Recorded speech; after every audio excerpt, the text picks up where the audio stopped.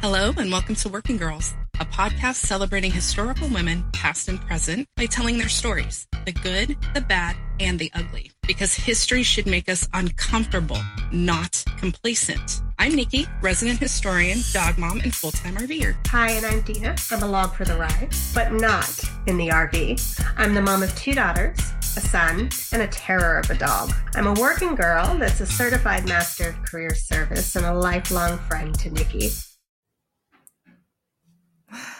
Hi, Dina. Hi, Nikki. We're in the same room. We are in the same room for one whole night. This probably won't happen very often. No, it will not. But it's fun that it's happening now.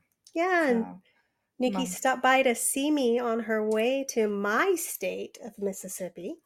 So she stopped here in Kentucky to have dinner with us on their way down. So it's exciting. We are on our way to my partner's next project. Yes, which it's crazy. They move almost as much as we did in the military, if not more. I think you guys actually have moved more than we did. Yeah, we move a lot. It's crazy. Do. We spent we got to New York in the beginning of June, and we just left yesterday. Yep. Wait. Yeah, yesterday. We were in Washington before that. We were in Washington before that, and San Antonio before that. Texas. Yeah, we've been all over. All over. So next stop is Mississippi, and we think we'll be there for 8 or 9 months. Yeah. And then off to the next adventure. Which, I mean, if you have to go to Mississippi and you're going to live in an RV for a while, now is probably the best time to do it because it's not summer. Yeah, I mean, I know it gets hot in the South. Yeah. Not that I mind it, but yeah, I'm not complaining either. I've got air conditioning. I can always retreat from the heat. There's nothing wrong with the heat. I'm not. Yeah, I'm a happy girl when it's warm. Amen. I'm not a pumpkin spice person. I'm not. No. I'm not a fall person. No. I'm not a winter person. No. Mm-mm. I would rather be sweating bullets. Yes. And hot. All year long. Amen. And preferably by the ocean. Oh gosh, yes. Yes. I am going to go see the ocean in July. Oh, that's nice. Yeah. Go see my daughter in California. Wonderful. Go see my youngest.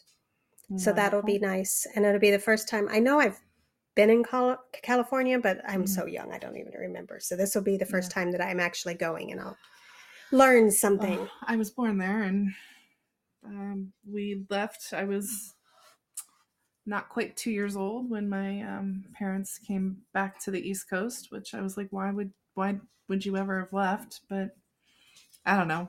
Because there's crazy people that like snow and cold. Yeah, and I can't deal with it. It's not something me. about family, and I don't know. Yeah, and that's not me. No thanks.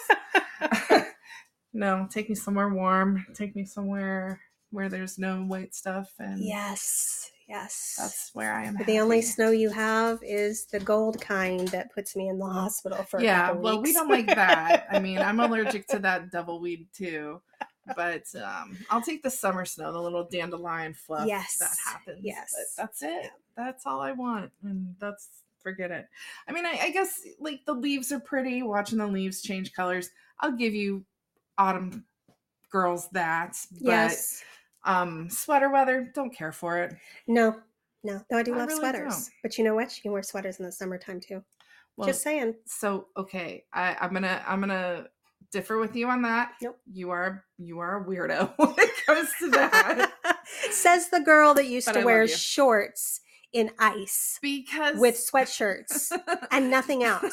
Yes, I'm the weirdo. I wore jackets and scarves, but Seldom. that just tells you that my heart has always been down south where it's warm. My body wasn't there. I'm in a ski parka, my first winter there, and they're going, "Do you want to lay out?" Like, no. Well, it was like I want hot chocolate and fire. To be fair, it was like 50 degrees that day, and it had been 20 for like weeks. And the sun was out, and it felt warm. So yeah. In all the time I lived in Erie, Pennsylvania, I never, ever got to the point where I could lay out in 50-degree weather. Wasn't happening. Well, all right. Wasn't happening. Yeah, okay. So So we're all weird in our own way. we are that. We are that. Us weirdos have to stick together. Amen. All right. Well, I mean, there's we've had some upheaval, some changes, some Definitely. some good, some painful, Yep.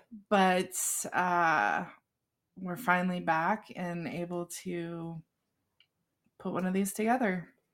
Yeah, and we So, appreciate everyone bearing with us as yes. Nikki and I have been trying to figure out how to do this with her in an RV and traveling, Yeah. and neither of us being tech folks. Yes. It's a journey. It's been a journey, so It's a journey. Yeah. So hopefully we are not going to have the audio issues that we've been plagued with since we're in the same room. We hope. But moving forward, I don't know, we'll do some experimenting. And I was thinking about sitting in my bathroom and recording because the bathroom is a tiny room in the RV, and maybe that would reduce kind of the tinny bouncing off the wall sound. Or I was thinking about getting into my closet, sitting in there and trying. But we'll figure it out. You're going to be out in the country in Mississippi. You can sit outside. Yeah. That might help too. That might help. And we can always ask Joseph. He's our resident techie. He's been the one that helps us as we've been going along. Thanks, Joseph. Yes, thanks, Joseph, who should be home from the gym soon and hopefully doesn't come in super loud. And you all get to hear him.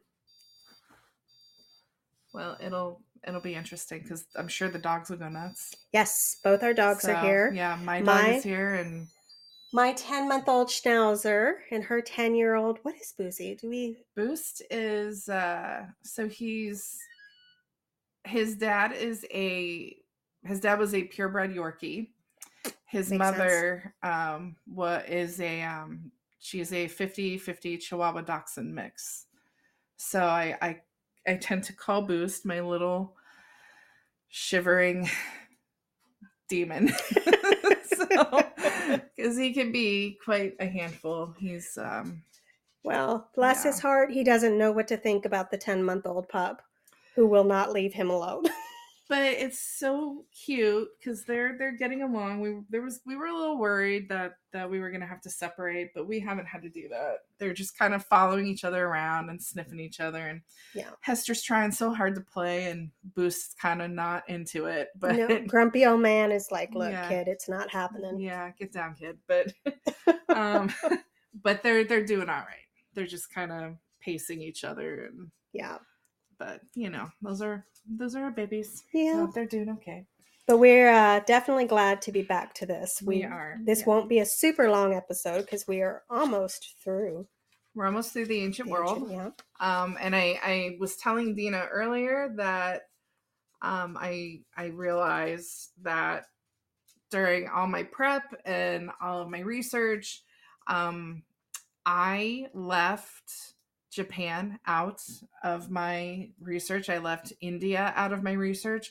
Both countries have very rich culture and history, and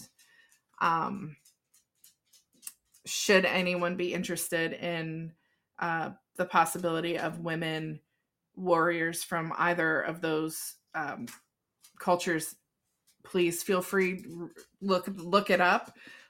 Let me know what you find. I'd be very interested. I felt kind of bad that I realized that I left out two very large populations of people that have such rich history. But that said, I'm not perfect, and I will make mistakes all the time. I definitely do. There's no right around that. I definitely do. Yeah. So I don't know. I guess, like I said, look it up and let me know what you think. You can shoot us an email at our Working Girls email address. We have a Facebook page now. Yep. So we're trying to put ourselves out there more for people to connect with people. And I guess, I don't know, let's get into it, right? Yeah. So- We'll just so- keep getting better. We'll just keep getting better. Y'all work with We us, hope. and we will keep getting better at this Yes. as we're going. But the first one where we're going, I'm excited. Nikki's got some great stuff for us to finish out this session. So let's get started. Yes. So we're going to finish out the ancient world, and we have been talking about Rome. So we left off with Zenobia. She was the queen of Palmyra, and in 267 of the current era, Zenobia took power on behalf of her son in Palmyra after her husband was murdered. Her husband, who was the king, he'd also been a Roman governor, and a good one according to the Romans. Zenobia continued these efforts. In 270 CE, something changed, and Zenobia raised an army. She took Arabia, Egypt, and later expanded as far as Ankara in modern-day Turkey. So she held 1/3 of the Roman Empire. She declared herself Augusta before Emperor Aurelian and the Roman army marched against her. She was unable to defeat Aurelian, and upon capture was placed on trial, as she should. She was a traitor to the Roman Empire, who had placed her in charge. She was marched in Aurelian's triumph parade to Rome, because the Romans were very, very big on their triumph parades. And after that, the remainder of her life is unclear. Some sources say she died before reaching Rome, either by illness or starvation, and still others say that she was beheaded after appearing in the emperor's triumph parade. And then there's still a group of scholars that say that she was exiled in Rome and lived out her days peacefully. So that's Zenobia. Yeah, Zenobia is an interesting one, because when I was reading your notes and then looking through some of mine, it said, she was known for being brave and intelligent, that she kind of liked owning like the trade routes and going from being, what did they call the Romes? What were you, when Rome kind of owned you, you were like a client state or something like that. What's it called? It's going to drive me crazy. Yeah, it is a client state. I'm right. It's in my notes. Yes. So they were a client state of Rome, and then she decided that they didn't need to be that anymore. So what was interesting reading hers compared to some of the other ones, with the exception of, and I'm going to forget her name that we talked about last time, who did the Greek ships and helped the Persian king.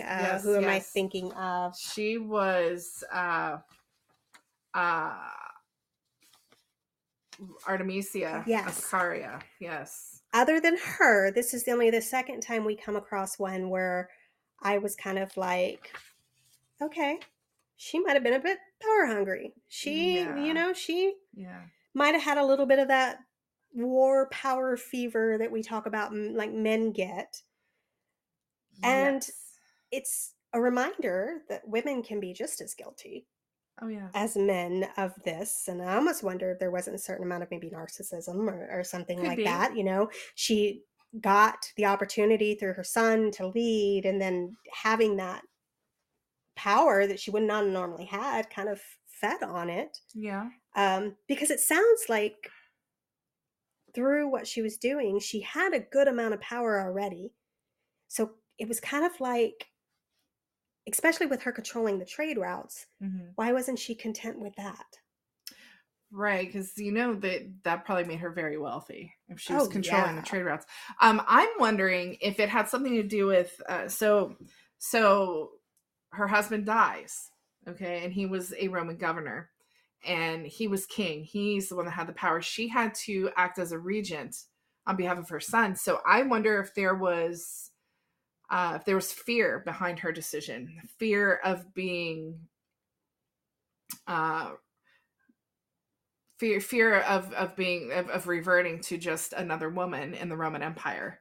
And if you remember, we talked about in the Roman Empire, women had no power. Women were only, woman's purpose was only to serve her father, her brothers, her husband, whatever man was in charge of her, much like the Greeks. Right. So I wonder if with Zenobia, even being, so far in Palmyra, so she's removed from Rome, but she's still a Roman citizen. And so I just wonder if maybe her seizing power on behalf of her son was her way of saying, you're not going to cage me. I'm going to continue to rule this area. You'll bow to me before I bow to you. I like that. Yeah. So, but it also could be, I'm queen. I'm still queen. I'm not giving up my power because this, right. Who knows?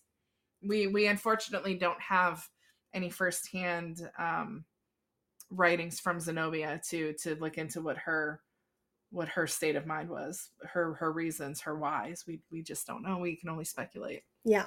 So yeah. Very interesting. Yeah, she was interesting. So now moving on, I have the last warrior queen to stand up to Roman rule is Mawia.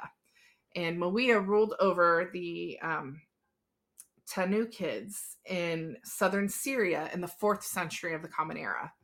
So Mawia was an Arab warrior queen who led her troops in rebellion against late Roman rule, riding at the head of her army. So she didn't stay home. She was at the head of her army. The reasons for her revolt are thought to have been religious, as many wars seem to be started in the name of insert religious belief here. Right. So what she wanted was an Orthodox bishop, but Rome insisted on appointing an Arian bishop, completely disregarding the requests of the Tanukid people. So Mawia went into the desert and began forming alliances with the Arabs, and she gained support throughout much of Arabia and Syria. Now, it's not known if Mawia herself was Christian at this time, though she knew an ascetic monk whom she ensured would be appointed bishop over her people if there was ever to be a truce with Rome. So they had a guy in mind that they wanted. Right. It seems like a simple request. It seems like the Romans could have just said, yeah, okay, put your guy in charge. But instead they were like, no, we're going to put our guy. So Mawia led her revolt in 378 CE and defeated the Romans many times. She was not messing around.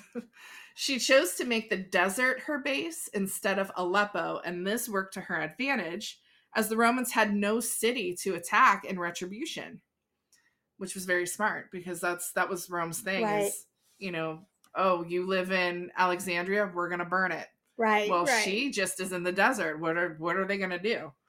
Nothing. So she utilized guerrilla warfare, conducted numerous raids, made it impossible for the Romans to stifle her revolt. So aside from the successful tactics she employed against the Romans, her army was also superior to the legions in battle as well. They had lived with Roman rule for a century, and they were very familiar with Roman battle tactics, which allowed them easy victories in open conflict. The Roman military commander of the East was sent to subdue the Arabs and soon found that not only was Mawia a strong political leader, she was also a brilliant field tactician. She used both Roman and native fighting techniques to a devastating effect. She defeated the Romans, and Valens, who was the emperor of Rome, was forced to sue her for peace. I'm going to say it again. He sued her for peace. It's crazy. Yes. Crazy. She said, okay, her only condition, which she previously requested, was for the monk Moses to be appointed bishop of her people. Valens graciously, or ungraciously, I guess, granted her request. And Mawia was able to reinstate her ally status of her people, the Tanukids, with Rome. She cemented her alliance with the marriage of her daughter to a Roman commander named Victor. So she's often compared to Zenobia because they both successfully attacked the Roman Empire, and they used the same waterway dividing Asia from Europe while moving their armies. So people like to draw parallels, but I think Mawia she did it so much better because Yes. Malia won. Malia got what she wanted, and all she wanted was this particular guy to be the bishop. So I said it seems just- like a lot of hoopla for what they could have given her to begin with. Exactly. It seems like a ridiculous reason to go to war. Yes. Like Rome couldn't. I don't understand the logic behind Valens being like, no, we want this guy. Like, what's the difference? Just control. Yes. But he learned, didn't he? He did. As He the did. kids, well, I won't say it because it's very dirty language, but the kids have a particular phrase for what Valens did. And all I'm going to say is he found out. So she schooled him. She schooled him. Do they still did. say that? She schooled him. Well, Dina, you've got kids that speak the vernacular. So yeah. I don't know if that's still a popular I don't know phrase. if that's still a pop. Do you remember my kids laugh at me most of the time? Well, so I don't know yeah. if that's So still a good thing. When I've been out of college for 3 years, so 2 years. So I think I think you can still know. school someone. I don't quite think know we if still got that's it. So Malia schooled him. We'll just leave Yeah. it there. yeah. So what do you have on Malia? What did you think? What's your take? I really didn't really have much else except for the fact that she was actually in it, whereas Zenobia kind of led and was the mastermind behind and talked the strategy. And there's not, a whole lot about what weapons she used or that kind of stuff. We can gauge that it would have been similar to Rome. Malia, like you said, was in there and was at the forefront. So that was the big thing. I just thought it was a lot of hoopla for what they could have just done from the beginning. Definitely. It was a very simple request. Rome didn't have to blow it up the way they did. No. They really didn't. I find it interesting that 5 women attacked the Roman Empire. 2 of them had Rome begging them for peace. And yet the Romans are still stunned that 5 times a woman dared to lead armies and attack them. Like I find that absolutely hysterical. It happened to them 5 times. 5 times. And yet they're still like, wait, a woman? Yes. Like, yeah. How dare a woman? Again, yeah. Mm. So, all right. Well, that's Rome. So Rome has, that's it for Rome. We're going to talk about China now. The good old Romans. Yeah. So there are quite a few women from ancient China who fought their way into legend. And we are not going to talk about Hua Mulan during this particular episode. She's going to be discussed in our next, I don't even know how to break it up. Our next time period. Right. Because she wouldn't have been. It's so, the thing about China that I found in my research, it's really hard to find any concrete evidence about certain people because it seems, especially in the ancient world, these warriors are lifted to a divine state. Right. They attain divine status. They become goddesses, gods of their culture. So it's hard to find. It's hard to separate the fact from the legend sometimes. And Hua Mulan is her legend is insane. So some things that you read will put her in very ancient China. Some things that you read say, no, she actually was born, more in the Middle Ages and she did this. So we thought it was a good idea to exclude her from the ancient world because most of the facts that are available seem to point to Hua Mulan being born in more of the Middle Ages after the fall of Rome. So we're going to leave her out, but we will talk about her, but just not this time. Did you find it was the same for men and women in ancient China, that both warriors and stuff, you found the same difficulty? Yes, actually it's this, I am in no way an expert on Asian studies. So I'm going to preface that what I'm saying with that. I am not as proficient in Asian studies as I would like to be. So what I've found is a lot of the dynasties and building these dynasties, they really did look to make their leaders larger than life. Right. And it's to, gain the support of the people. Because if you believe that your emperor is a god, you're going to follow him. And that's the Egyptians did that too. Right. With their pharaohs were descendants of the gods. So it's not, it's not a far-fetched thing, but it does with the Chinese history, it makes it a little murkier to look to read their legends and try to figure out what is fact and what is legend. What is legend? Right. So what we have are facts, the best facts that we could find, while still talking about legend. So, because there's just no way. Yeah, there's not a real good way to separate the legend completely. So, I don't know if anyone can hear, but my dog is losing his mind right now. Hopefully not.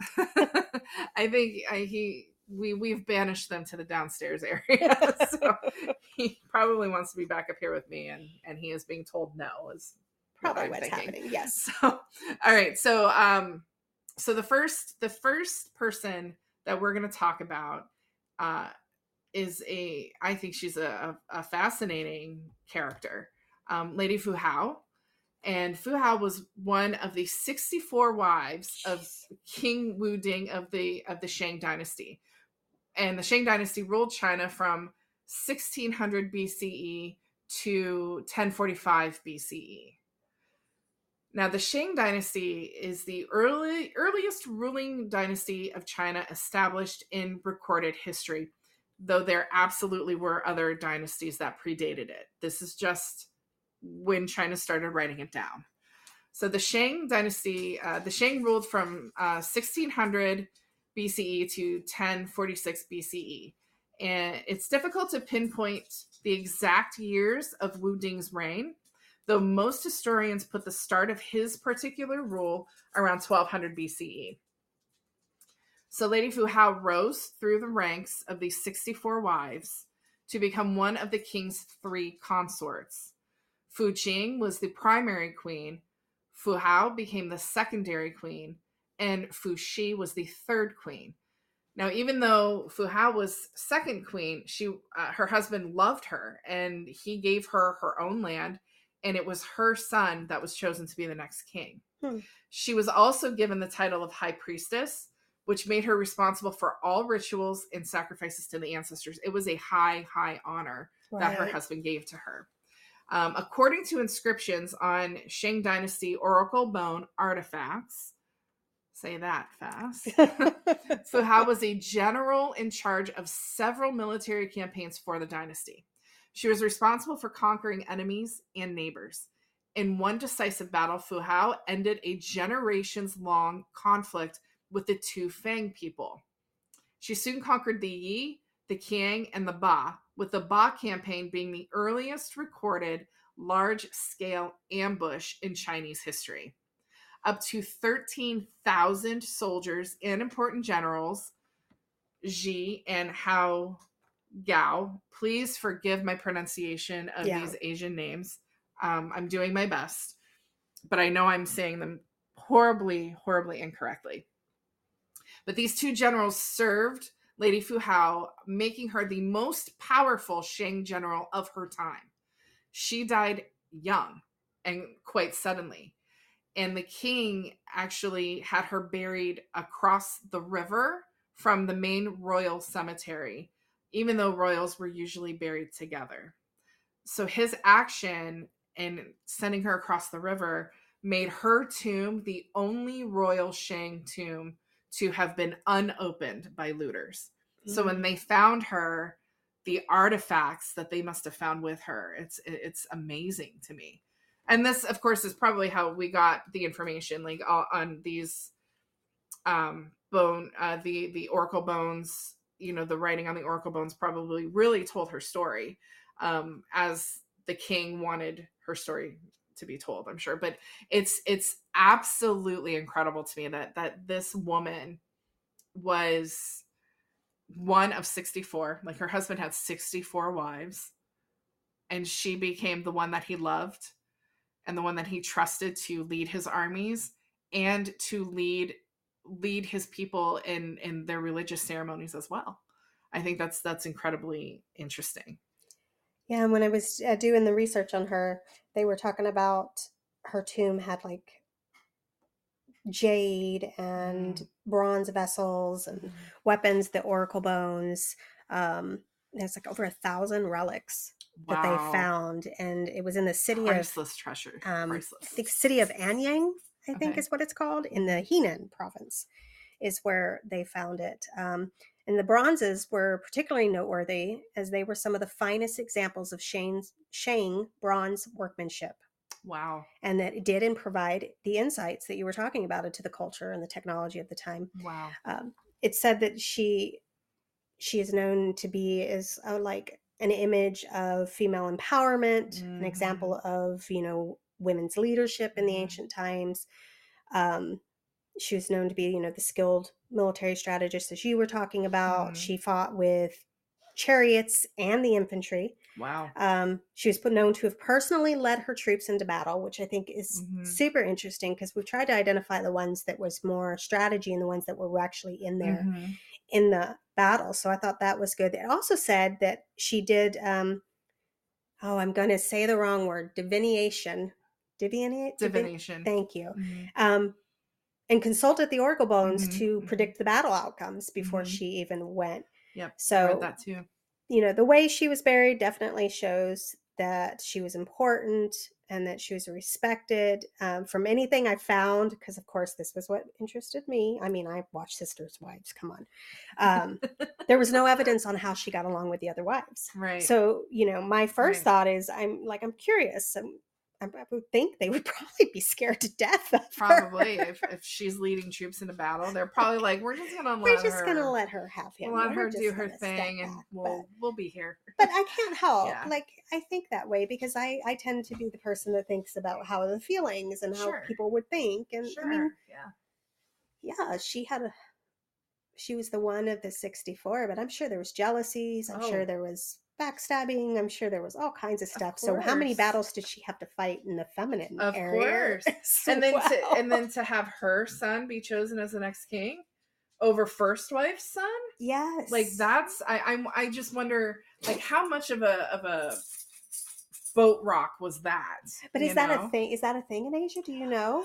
Like I know like England that was a thing, firstborn sons, that kind of stuff. But do we know if in ancient China was the firstborn as big a deal male? That's a really good question because I'm gonna say I don't know definitively, but I'm gonna say probably not because I've done a little bit of studying in like the Islamic empires, like the Ottoman Empire and those, and when you read about those particular rulers, they had harems full of women. And they also would have a wife or more than one wife, and they also had their harem. And it was always like a cesspool with the kids, like who's gonna rule, and it's usually the one that survives. Yeah. So it didn't necessarily have to be the firstborn, and the father could show preference to a second, third, or fourth born son to be the next ruler. So I think it probably wasn't just the benefit of your birth, but it probably had a lot to do with the status of your mother and the support you had in the court. Yeah. So if you have the military support, I mean, you see that with Rome, with the emperors. Yeah. If the army supports the emperor, that's the emperor that's going to stay in power. If they don't support, that emperor's toast. So I think it's very complex, but very interesting. Yeah, I'd be interested to learn more on that. I might have to look a little bit. I'm interested in that too. Yeah, I'm curious to see. I have a soft spot in my heart for harem girls and plural marriage is it's very interesting. Like you said, you watch Sister Wives. I've never watched one episode of Sister Wives, but I can tell you all of their drama. I know it, but I've never seen an episode. So So you know that it was there, like you said. How much jealousy did she have to deal with? How much backstabbing was there just in the female part of the court? And Yep. you're absolutely right. Absolutely right. And there's something that I read when I was studying her, that after her death, her husband had a shrine to her, and he would pray to her and revered her as an ancestor. So the Chinese, and I'm sure they're not the only Asian culture that did this, but they are very very ancestor based. It's a very ancestor worshiping based culture. And so he did that. He'd elevated her to godlike status by praying to her and making his army pray to her, his family prayed to her, and it was always for the outcome of battle. You know, he would pray. So I found that interesting too, that even past death, her husband was still connected to her in that way. And he still revered her enough that she had a shrine. And it's amazing. Yeah. Interesting. Very interesting. Does make me super curious to see if there was ever anything out there on the other wives. Yes. Because I'd love to know what their thought and what their viewpoint would have been. Absolutely. On this. Would they have felt of her as a deity, or would they, or could they be going like, over there going, oh my gosh, they're all worshiping her and they don't know that she did A, B, and C. Yeah, and she wasn't that great. You know, and take off that makeup on her face, and she had just as many wrinkles. You know, you're absolutely right. Absolutely, we can be catty. We can be. It's 2023. We're trying not to be now. But we are trying very hard not to be. Yes. Support, not put down. Support women, don't tear. Support other women, don't tear them down. Yes, exactly. We tear ourselves down enough. We don't need to do it to each other. Seriously, that is the absolute truth. All right. So who do we have next? Good old China. Oh, Boost, get over here. Stop it. Yes, come here. So we had a little bit of a break. We hope.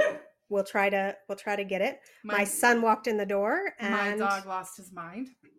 Boozy lost his mind because Joey's a young male that he does not know that just walked in the door. You know. Sorry. And he walked in from the gym, so I'm sure he smells like sweat and all that stuff too. So hopefully we can get that taken care of. But we were about to move on. Yes, we were going to get into the Lady of Yue. She was sorry, you can probably hear my dog who's still growling because he thinks that mom is about to be murdered. So stop it. Okay. The Lady of Yue was a swordswoman for the state of Yue. And Yue was in the modern Chinese province of Zhejiang. She's also known as the Maiden of the Southern Forest. And according to Chinese mythology, here we are, this is legend. Yes. She is the reincarnation of Zhoushen Chenyu, who was the goddess of war, sex, and longevity. Her actual name has been lost to time, so we do not know her name. She's called Yun by the Chinese people and by legend. So Yun lived during the 5th century BCE, while Gu Jian of Yao was king, and that was 496 to 465 BCE. Boost, you need to stop. I'm a little flustered because my dog is acting so terribly right now. He's fine. We may get to this and find out we don't even hear him. Well, I doubt that because I think the entire neighborhood can hear him, but okay. So Yun. She was called Yun. Yun's father taught her archery and how to use a sword so she could help him hunt. Yue, which is the region, was embroiled in an ongoing war with the northern Wu state, and the king was searching for military specialists to train his troops. He was told about a young woman from the southern forest who was infamous for her sword skills. So the king invites her to court, where she demonstrated her ability by taking on multiple attackers at once.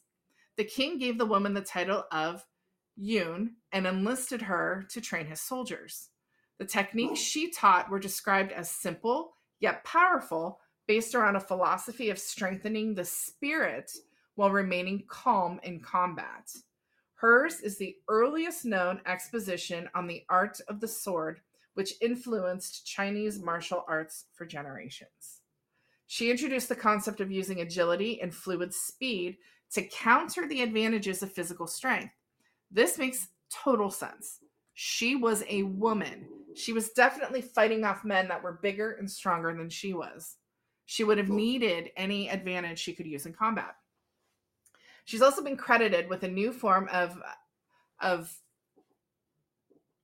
now this is a word I'm going to stumble over, metallurgy, that could create untarnishable bronze swords with flexible cores and sharp edges, which were known as Yun swords.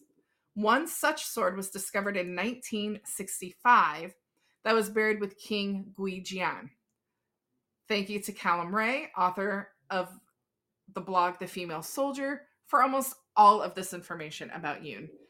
Please check out that blog. It's fantastic, and I'll probably reference it again in other states. Nice. It's an incredible blog, so I just wanted to shout that out. But Yun was an incredible warrior who literally just learned how to hold a sword and use it because her family needed to eat. Yeah. And it caught the attention of the king and elevated her to legendary status. Which is crazy because when you first sent me your original notes on it and I started doing my original look, and especially because she didn't have a name and it was talking about word of mouth and the stories and handing it down. She had inspired theater and film in China. I thought, is this person even really real? Mm-hmm. But she is a Right. true historical figure. I questioned it, but she is a real historical figure. I thought it was interesting that she was also known for using a double-edged sword. Oh, which okay. I didn't realize, but she's said to be particularly skilled in the use of double-edged sword. Interesting. So it sounds like it's not just that she was a swordsman or Mhm. swordswoman, or I guess either way is correct.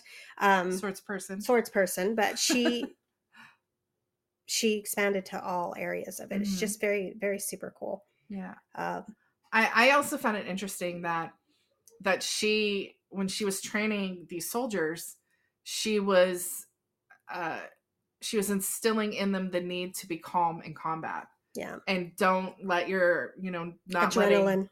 not letting your opponent get a rise out of you.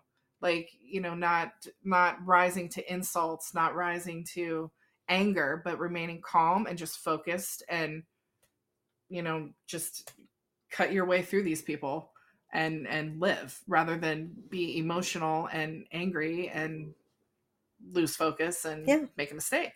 I find that very, very interesting, considering how, women are always so emotional, irrational, and women can't do anything like that. How can a woman be calm in battle? But here's this ancient Chinese woman who is teaching the men to calm down and to, to fight calm instead of chaotic. I found that really interesting. So she's super cool. All of these are super cool. Yeah. I keep coming back to where you had said, and it also said in a lot of what I read, it's really just, it's so hard to differentiate between what's fact and what's legend. Right. And I wish there was a way to tell this, but back to the whole reason that we decided to do this and we started talking about this is I never heard of anything like this. No. Up until we started doing this, I didn't even realize there were that many women that had been in battle. Right. I thought it was more of a modern thing that happens. So this is, I know, with the exceptions of certain ones, there were certain ones that we have all heard of, sure, that we've already covered, and more that we'll cover. But yeah, and this is just the ancient world. Yeah. So once we move into, the early Middle Ages and the late Middle Ages and there's no telling what the Middle across. Ages, there are, I'm sure, going to be so many other cultures that we'll be diving into, and other really badass women that are. I know a that lot of are them. yeah Yeah. So it's nice to see that they've always been around. always been yes Yeah. exactly always been around. All right, so next from China is Mother Lu. And Mother Lu in 14 CE, she led a rebellion against the ruler of the Qin dynasty, I think is how you say that. And his name was Wang Mang. I'm not making that up. He was Okay. the emperor Wang Mang. She instigated this rebellion after her son was executed by the government for a very minor offense. She was the first female rebel leader in Chinese history. Her exact year of birth is unknown, but she was born during the Han Dynasty. Now, in 9 CE, the chief minister, Wang Mang, usurped the imperial throne and proclaimed himself emperor of the Qin dynasty. When a local county magistrate executed her son, she started plotting a rebellion. Mother Lu used her wealth to recruit poor peasants and to purchase weapons and supplies. She raised an army of several thousand people, and after assuming the title of general, she led her forces to storm the capital of Haikou County. She captured the magistrate who executed her son and beheaded him. She avenged her son's death. This success inspired numerous people all over the country to rebel against the Qin dynasty, and her own personal forces grew to tens of thousands of soldiers. In 18 CE, Mother Lu died, and her forces then joined with Fan Chong. The joint army became known as the Red Eyebrows, which was one of 2 rebel forces that eventually overthrew the false emperor and reinstated the Han dynasty. So, Dina, what do you think of Mother Lu? She's a savior and a villain, and it was interesting. I was reading, and they said that some people think of her as the villain. Mm-hmm. Some people think of her as the savior, and she's portrayed in both ways. But that tends to happen as you go. It's the history is written by the victors, right? Absolutely. So that kind of stuff. Absolutely. So she's interesting. I definitely get the passion behind something happening to your child and the drive that can have to drive you. So that, like, I would like to think that I would protect my children at all costs and do anything for them. And I can't even imagine the pain that she felt to have her son executed like that and what she did. And it's just super, super interesting. I did find the whole red eyebrow thing weird and kind of crazy. So I had to do some look up on that. Because I was like, red eyebrows, why were they called the red eyebrows? That was my big thing. I was like, why were they called the red eyebrows? Because first I thought, was it a not a gender thing, but a genetic thing? Like, did they truly have red eyebrows? What could it be? So I did some research, and it's from the practice of the rebels painting their eyebrows red in a symbol of their defiance. Okay. So it was mainly poor peasants that were suffering under the corrupt and oppressive government. And they were influenced by the Yellow Turban Rebellion, which had occurred a few years earlier and had similar goals of overthrowing the dynasty and creating a more just society. So they were also known for their guerrilla tactics and were able to inflict several major defeats on the Han army before eventually being defeated themselves. But to identify themselves and show their defiance, they painted their eyebrows red. Which red, defiance, red power, red passion. Sure. By the way, red's my favorite color, as most that know me know. Yep. And I think it's because it's just such a powerful color. It's a powerful color. Yes, so the fact that they chose red to represent doesn't surprise me at all. Yeah. Doesn't surprise me at all. All right. Yeah, I definitely sympathized with Mother Lu, and your child being basically murdered for nothing is it's ridiculous. And you look at modern society, look at our society today, and it happens all the time. Like all the school shootings that in the United States, children are being killed daily. Yep. Daily for no reasons. It's heartbreaking. And then you look at these parents of these children, and what are they doing? They're organizing. They're lobbying for changes in laws, and it's inspiring, and it's terrifying. Yep. And I don't have children, so I don't know that fear. I don't know the fear of packing your kids' lunch and hoping they come home that day. I don't know what that feels like, but I can empathize, and I can assume it's terrifying, it's horrifying, and when it happens, it's devastating. It's devastating. I can't imagine what it is like to lose a child.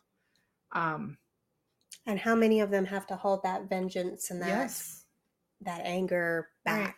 Absolutely. She was able to express hers fully, but she did. I was watching, me, my crime shows. Yeah. They did an update on 2020, and his name is going to escape me, though I can picture his beautiful little blue eyes. It was the kid that, was it Minnesota? I don't know. It was just on 2020 this week. They finally updated the case where he and his friends in the 80s had gone down to rent a movie, and on the way back he was abducted by a stranger. And the other two boys, one was his younger brother, were told to run. And it's gonna drive me crazy that I can't remember the name of the poor child. I sat and cried on my couch all day yesterday watching this. But at one point, when they were in the 80s and they were trying to find him, and they started trying to, looking at the father and that kind of stuff. And the father made the point to his wife, they need to hear from you. They need to hear from the mother, and the pain in her voice, and just awful. And I remember I was telling Jay, I said, the worst thing is not knowing. I can't imagine all these years of her not knowing, but she went on to do exactly what you said. She's part of the reason for the reporting of sex offenders. Okay. When they transfer states, she's part of how that came about. Yep. And everything. And it's all from her son. And it was just devastating for them, because I think even though they probably knew, now they know for sure, because he was found. And that's what, so I have seen this case many, many times over the years. And the last time I had seen anything on it, we still didn't know who had taken him, and he had still never been found. My goodness. And the last time I saw something on her was her in association with another child that had been found. Wow. But yesterday when I was watching the 2020, his case has been, and the killer confessed and showed where he was, and they were able to find his body and put him to rest. But the fact that she was able to not, like, even now want to go and I would want to kill him. Yeah. I would want to kill him. I understand that. I talk to my partner about, like, we'll watch some crime shows on TV and stuff, and especially when it involves a child. Yep. I am always like, the court should give the family 5 minutes alone with that guy in a room and let the family go to town on him. It's what they deserve. But our court system doesn't allow for that, and is vengeance really the case? Because even in this, maybe, and we don't have enough information to fully know the entire story. But how many lives were lost in her quest for vengeance? Absolutely. So how many other people's children were killed? Right. So it's a fine line. It is. It's a fine line, but and maybe that's why she was sometimes portrayed as the villain. Could be. Yeah, that makes sense. Because to some people, she may be the villain. Right. It's the people that were prospering under, under the it's just interesting dynamic. It is, but it shows how, one person can change the course of history. Yep. And for good or for ill. One person can make one decision, and it completely changes everything for everybody. Yeah. So, And by the way, movie people, some of these would make some really great movies. yes, Hollywood. Let's Wouldn't have an mind original seeing thought. some of these. All right. Yes. All right. Who are we on to next? So now we're going to talk about the Trung sisters, and they are actually Vietnamese national heroines. They rebelled against the Chinese Han Dynasty in 40 CE. So the same Hans that Mother Lu and her rebellion helped to reinstate, the Trungs fought against. Right. Now, Trung Trac and Trung Ni were daughters of the general who ran the district where they lived in present-day northern Vietnam. These women were well educated and studied martial arts with their father, which this is not a normal thing at all. When the Han Dynasty Chinese, when they invaded northern Vietnam in 111 BCE, they installed local rulers to act in China's interests, much like what Rome did with all their governors. Eventually, the Trung's father became one of those rulers, and he did not always do what China wanted him to do, and he was able to push back on some of the edicts on occasion. Their society was actually very progressive when it came to women's rights. They could obtain education, they could own property, and they could inherit social position. Nice. So things changed for the sisters when Trung Trac's husband began organizing a rebellion against new Chinese policies. The Han increased taxes on salt and began demanding bribes from the local officials. Trung Trac's husband was captured and executed without trial. So another senseless murder by the government. After these events, Trung Trac and her sister Trung Ni began organizing the local people, both aristocrats and workers, to fight against Chinese rule. It is believed that Trung Trac wrote patriotic poems that called for vengeance for her dead husband. The sisters were able to convince enough chieftains to contribute to the army they were raising that it eventually numbered close to 80,000 people. This battalion was also led by 36 female generals, one of whom was believed to be the sisters' elderly mother. That is just so cool. Keeping it in the family. We're all going, or we're not, no one's going, So these soldiers were armed with swords, bows, arrows, axes, and spears.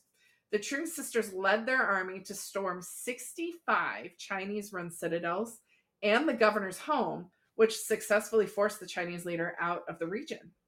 Trung Trac was declared queen of this newly independent region, and she ran it for 2 years with her sister. In 41 CE, the Han Emperor decided to recapture Vietnam, and he sent an army in to overthrow the queens. The Trung sisters were unprepared for the attack, and they were unable to fend off the Chinese forces. They were defeated in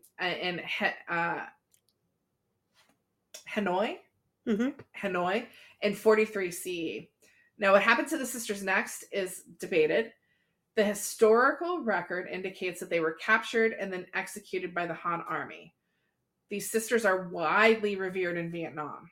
Their popularity saw an increase during the region's period of French colonialism, and then again during the Vietnam War.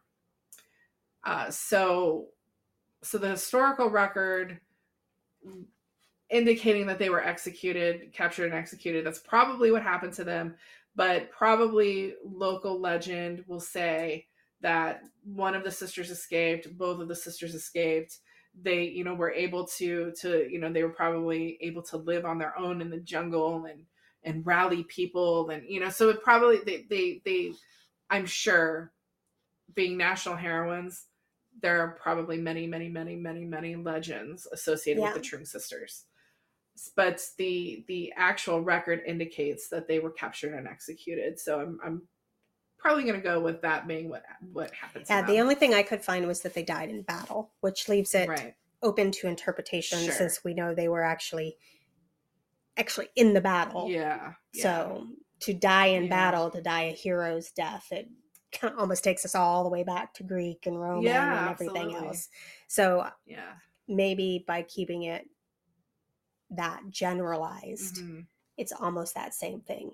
Right. They died in battle. They died fighting for what they believed. Right. They died in that way. Right. They died with honor. Even though that could technically be being executed, and that could technically still be in battle. Absolutely. But that was the only thing that I could find, is that they died in battle. So I think I found it very interesting that their father treated them very well, raised them, with great education and martial arts training, which the martial arts training is what I think differentiated what the normal woman would get in education. I don't believe that women were taught combat arts, right? Generally speaking. So I think that was an indulgence that their father gave them, which worked in their favor. Absolutely helped them when it came to Troom Track's husband being murdered, and then they're forming a rebellion and leading a rebellion. They already knew how to fight, so it wasn't like they. So the trend almost is throughout all of the ancient wars that we've looked at, and the women in the ancient wars. And definitely correct me if I'm wrong, but just thinking back, and I know it's been a while since we've done the other ones and we've looked, is that the trend is that, yes, these women were able to go in, and yes, they were able to make a stand and get to those, but all of them had to be connected with someone that had an element of power. Oh, yes. These weren't a peasant in the corner. They weren't women that rose up from They nothing. weren't these were people that were associated with a male that had power. Yes. And it kind of gave them the money to indulge, the ability to indulge, that kind of stuff. So that, I don't think we can discount that element, though it would not surprise me to find that in all the villages and locations and provinces and whatever they were called, I'm thinking of names off the top of my head, during the ancient time, that women didn't fight to protect their home and hearth and I'm sure they and did. children, and we just don't get those stories, right? Though. You're right. Those are not the stories we get. We get the stories from the people who were in power. Yeah. And whether it's women that were able to hang on to power, and we get their stories, or it's men who said, well, yeah, okay, this woman was here and she did this. Yeah. But you're right. It's the people in power that's who we get the stories from. We don't get the stories from the peasants who took up arms against the invaders. We don't get those stories. You're right.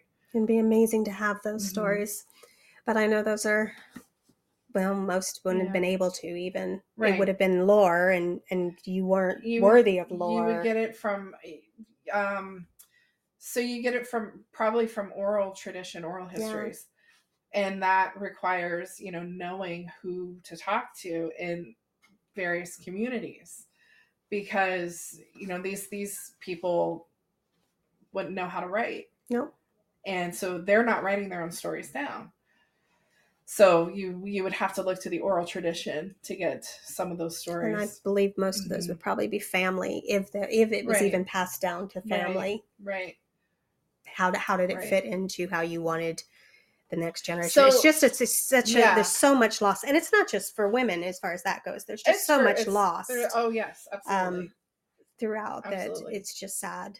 See, I think it'll be interesting, once we start getting into the modern age and we talk about the American Civil War, because in the South there is a strong oral tradition of recounting who was in the war. Yes. And who fought the war and what they did and who took care of them. And there's a very strong oral tradition of that in the South. So that would be a doorbell if you heard it. So I think that would boost, knock it off.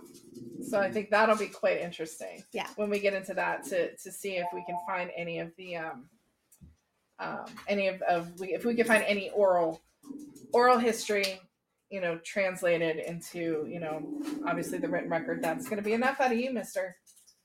Well, the Civil War will be interesting too, because I know I have a book somewhere in this house that is written by a woman that fought in the Union Army, but did not fight as a woman. Right. Oh, there are so many. Oh, we're going to get into so we're going to have these. fun as we go on. So what is our next area as we move from ancient? Where do we go next? So, as my computer screen just went black.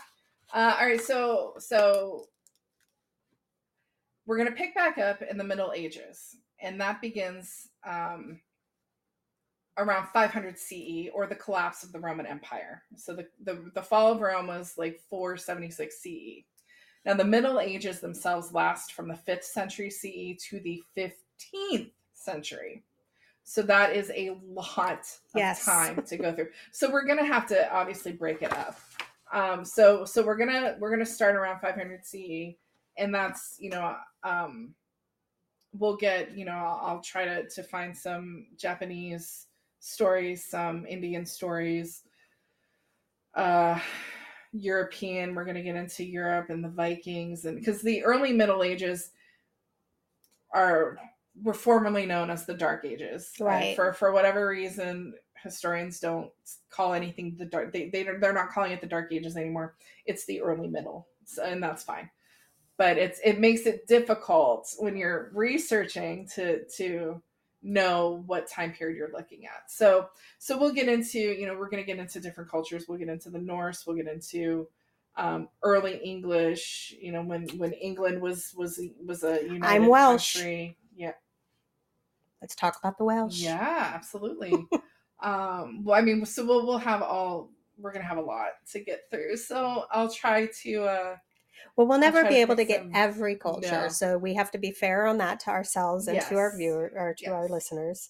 But we'll do our best. We'll do our best because there's Polynesian culture, there's Mexican, there's absolutely. There's so many different areas, absolutely. And I'd be curious. Polynesian, I would think, would have some pretty interesting stories. But are they women warriors in Polynesian culture? I'm trying to remember back to,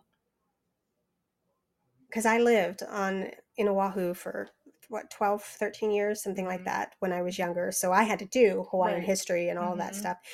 And I'm trying to remember, but I feel there's like a name that's stuck in the back of my head. I know there were Hawaiian queens. Yes. But were there women warriors? Be interesting. We'll have to check. It would be. And we're not talking about Disney's Moana. No, nothing like that. No. Although if there was a woman warrior and her name was Moana, I will eat those words happily. So keep her to that. So that's where we're headed with this. Okay. Is the early Middle Ages, and we'll see what women we can dig up. Yep.